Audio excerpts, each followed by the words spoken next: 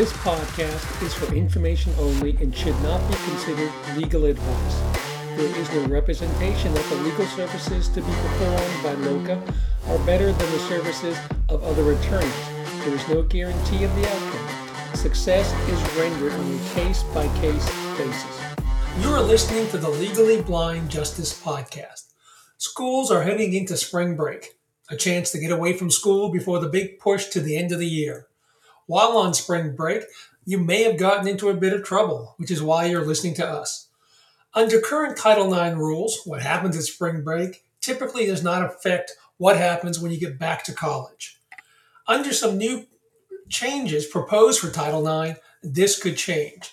We'll take a look at the possible changes today. At K. Altman Law, we talked to hundreds of people who have discovered that what they thought was not a big deal is a life-altering event. Students who thought they could work it out with the school are being expelled, suspended, or placed on probation. This podcast will discuss those issues, tell you where to find help, and explain how the systems work. To help us today, we've invited Amy Brown, who is an attorney that specializes in Title IX and who also served as a college Title IX administrator. She will provide some insight and commentary about the proposed changes to Title IX and how they may impact you, the students. The last time the regulations were altered was in 2020 under then President Donald Trump. President Biden has proposed a number of significant changes to the Title IX regulations that will have a severe impact on students. So we're going to go through some of those changes with you today and see how they're going to impact you as a student. The first one we're going to look at is the new regulations propose eliminating Title IX hearings. So tell me a little bit about this and why that's a problem. You are entitled to a hearing. And the benefit of that is you have the right to confront your accuser and do a thorough and sifting cross-examination, which reflects what you have in the Constitution. So without this ability to confront and cross-examine your accuser and witnesses, the concern is that they can just come in, make a statement, and there's really no pushback to drill down to the truth in what is being alleged against you. Some universities consider this to be a good thing because they're concerned that the way the hearings are structured now, it has a chilling effect and that students will not want to come forward. We're concerned that it is detrimental because it's how do you get to the truth if you can't ask questions? You're just going to come and make a statement and that's it.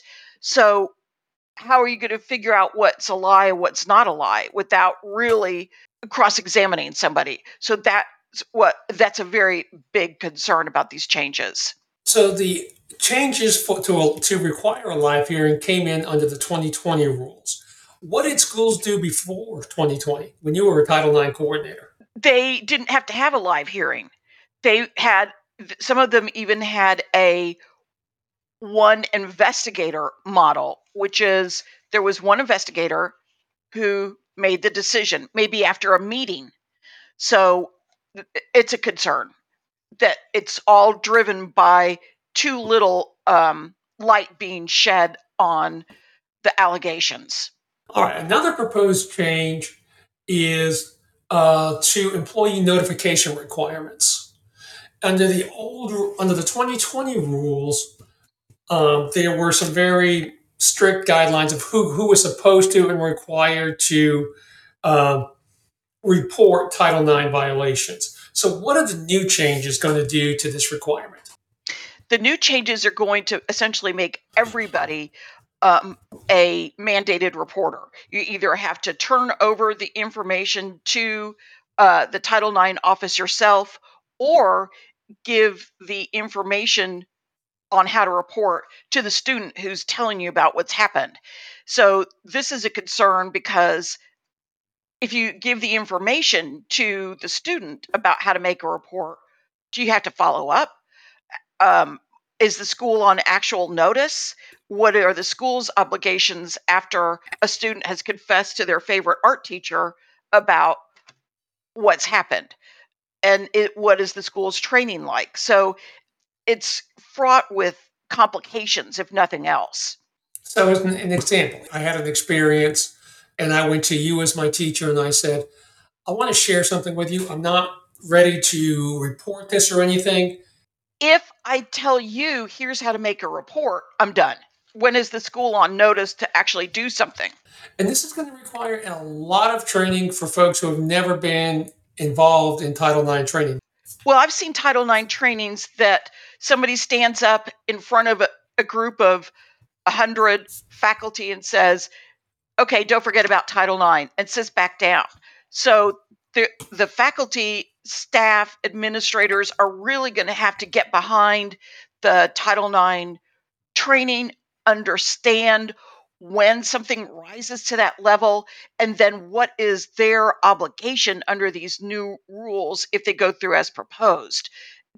How do they turn around and make a complaint to Title IX? Do they have to just call the Title IX office?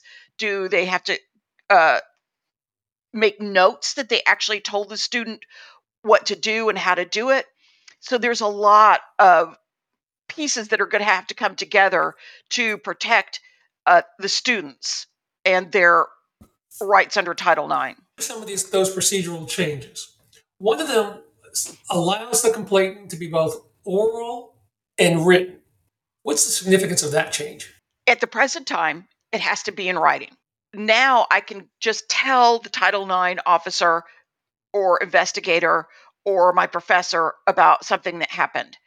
Think about the old telephone game. That's going to get mutated by the time it gets to where it needs to go in the form of an allegation. So it's not as clean.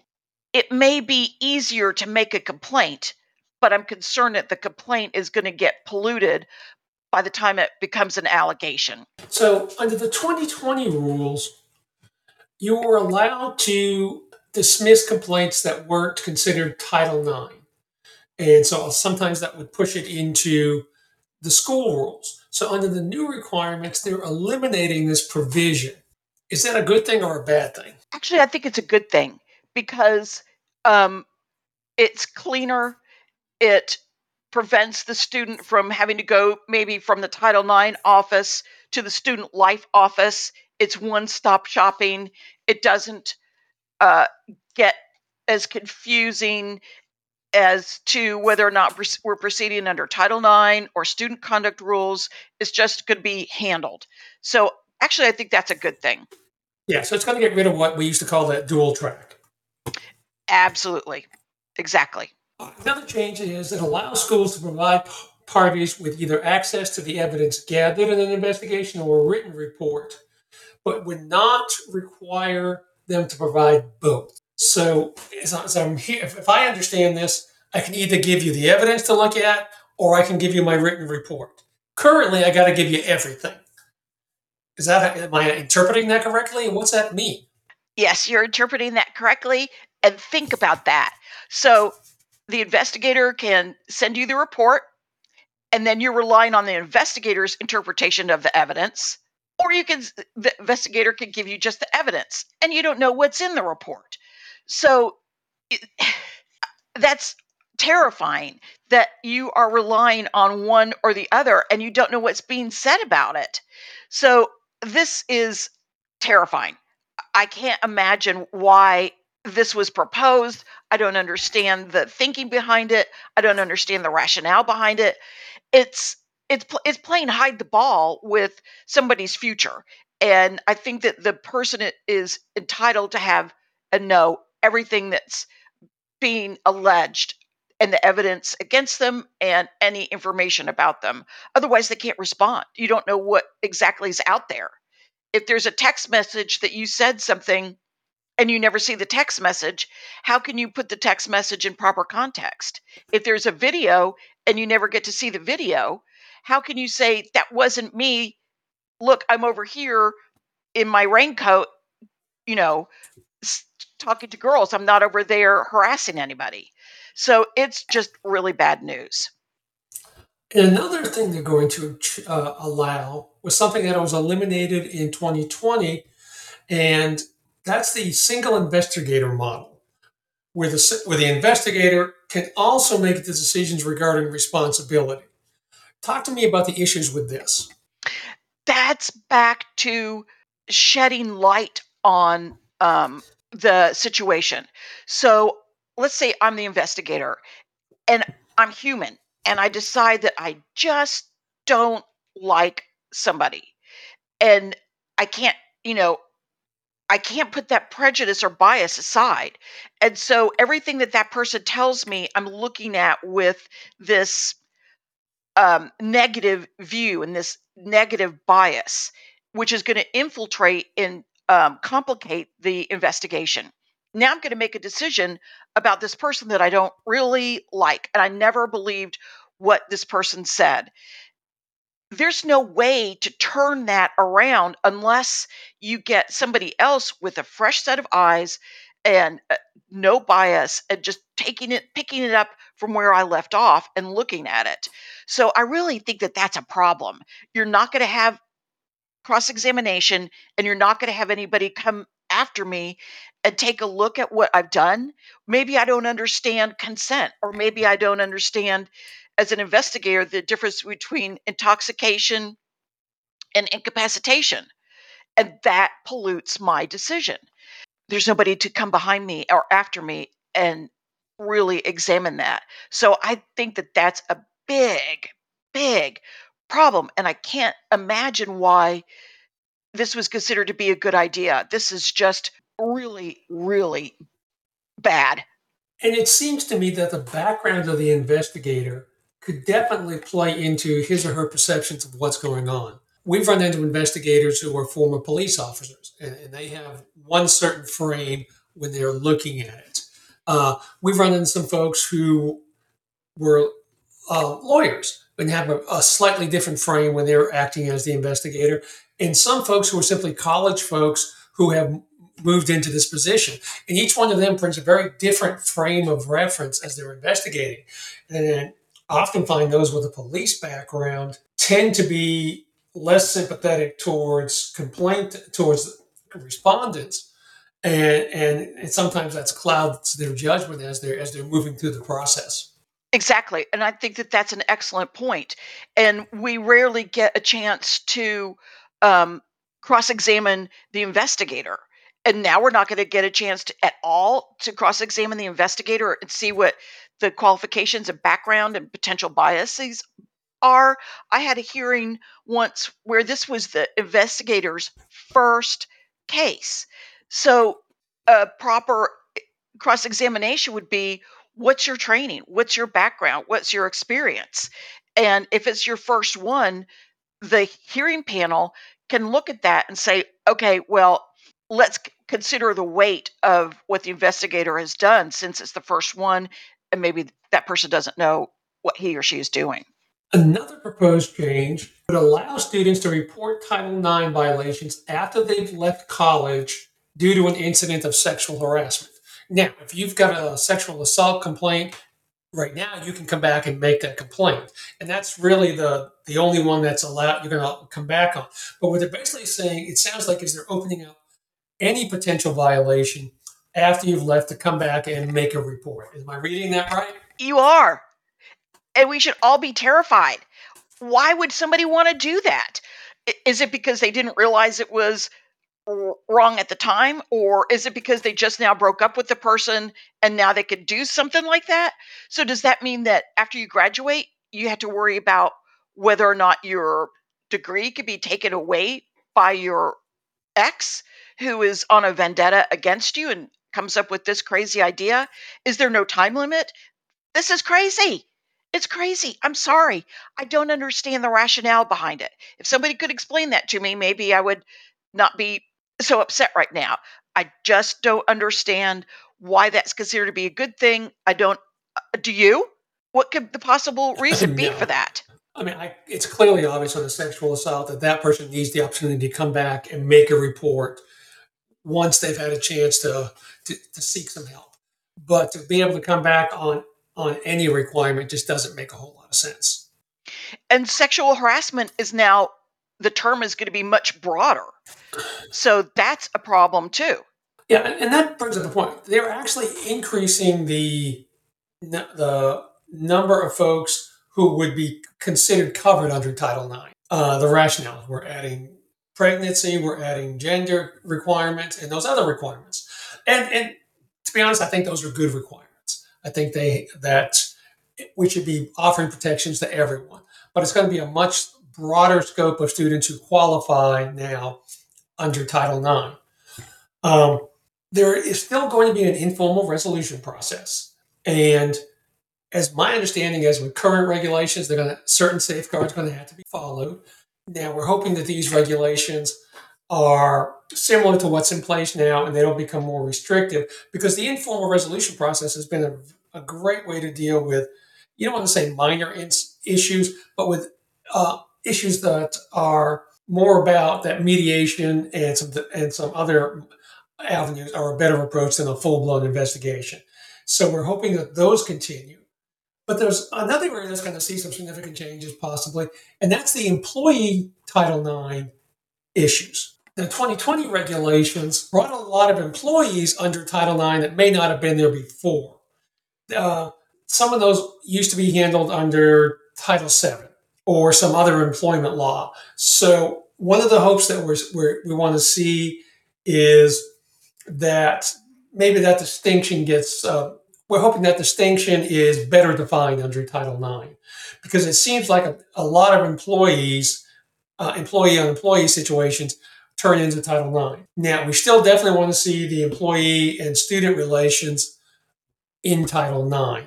What are you seeing under the proposed regulations here? So you're exactly right. So it appears that employee only involvement is going to be removed from Title IX and put back into um, contract dispute or whatever is in the manual for that type of employee. So it'll be removed from Title IX and elsewhere. But it's the employees will still have protections. It's just not going to be under Title IX. We talked a little bit about the definitions and the terms are going to increase because most likely sexual orientation, gender identity, pregnancy, or other forms of discriminations are going to be included on here. But we're also going to incorporate a much broader definition of what harassment is and what's actionable under Title IX. Talk to me about what some of those changes there are going to be. So any sex stereotype harassment is going to be included.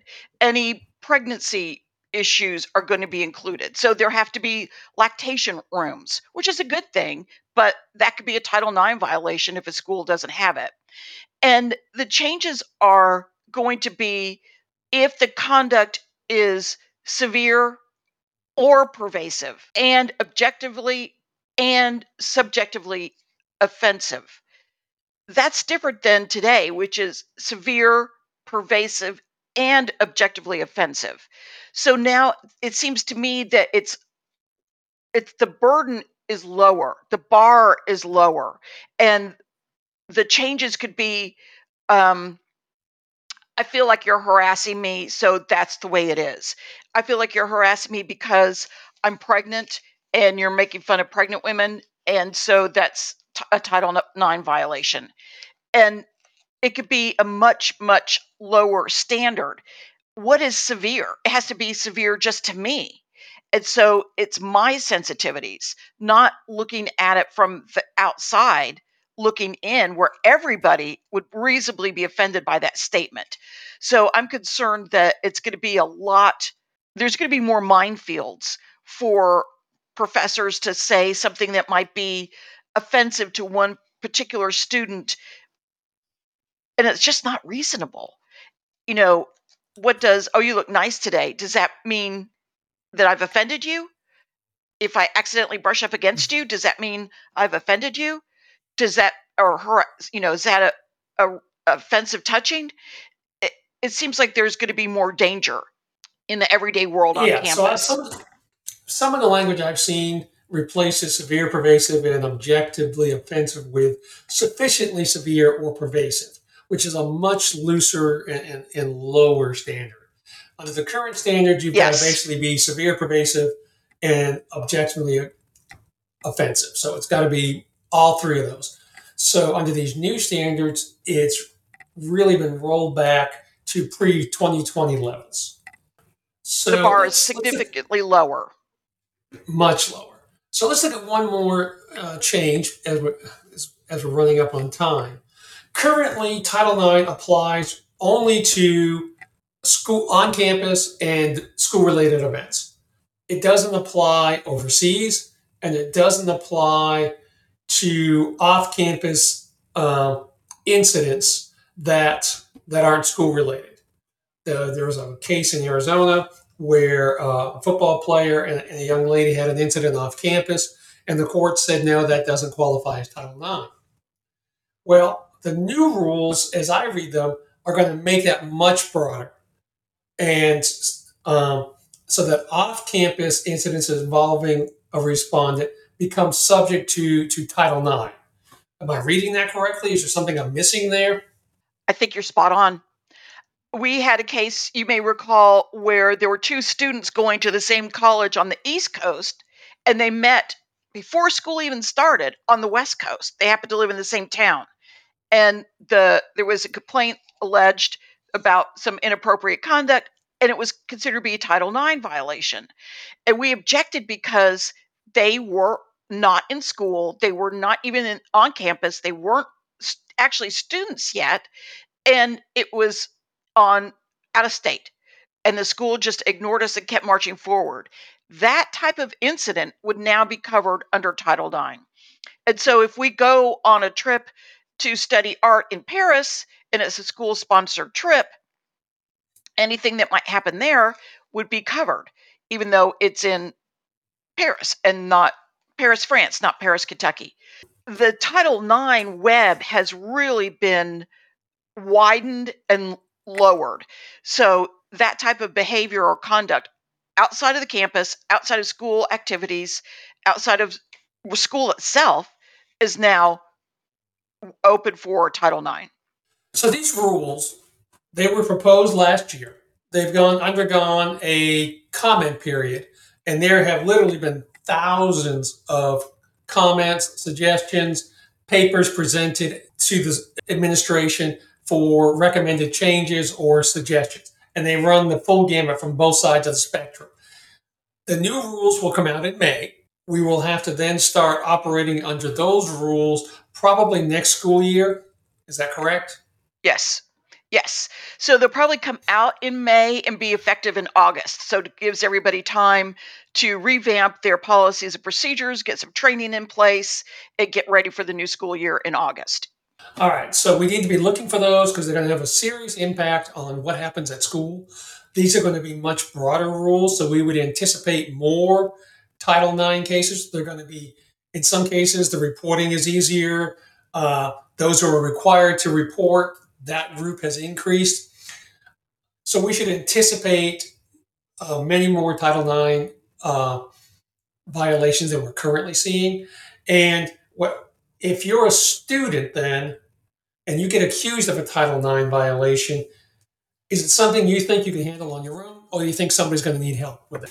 You're going to need help, and quickly, because as you can see, one misstep is going to potentially end your academic career at that institution.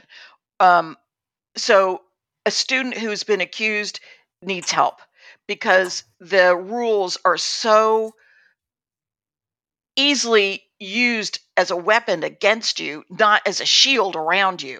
So I would highly recommend that if somebody's has allegations that they reach out to somebody who specializes in Title IX. Amy Brown, thank you for being with us today. We'll look forward to having a further discussion once the final rules come out and we can look at what the actual impacts will be on students. That sounds great. I look forward to it. Thank you for being here today and discussing this topic. I'm sure this will not be the last time that we discuss Title IX. If you are accused of violating Title IX or accused of some other college offense, reach out to K. Altman Law for professional advice.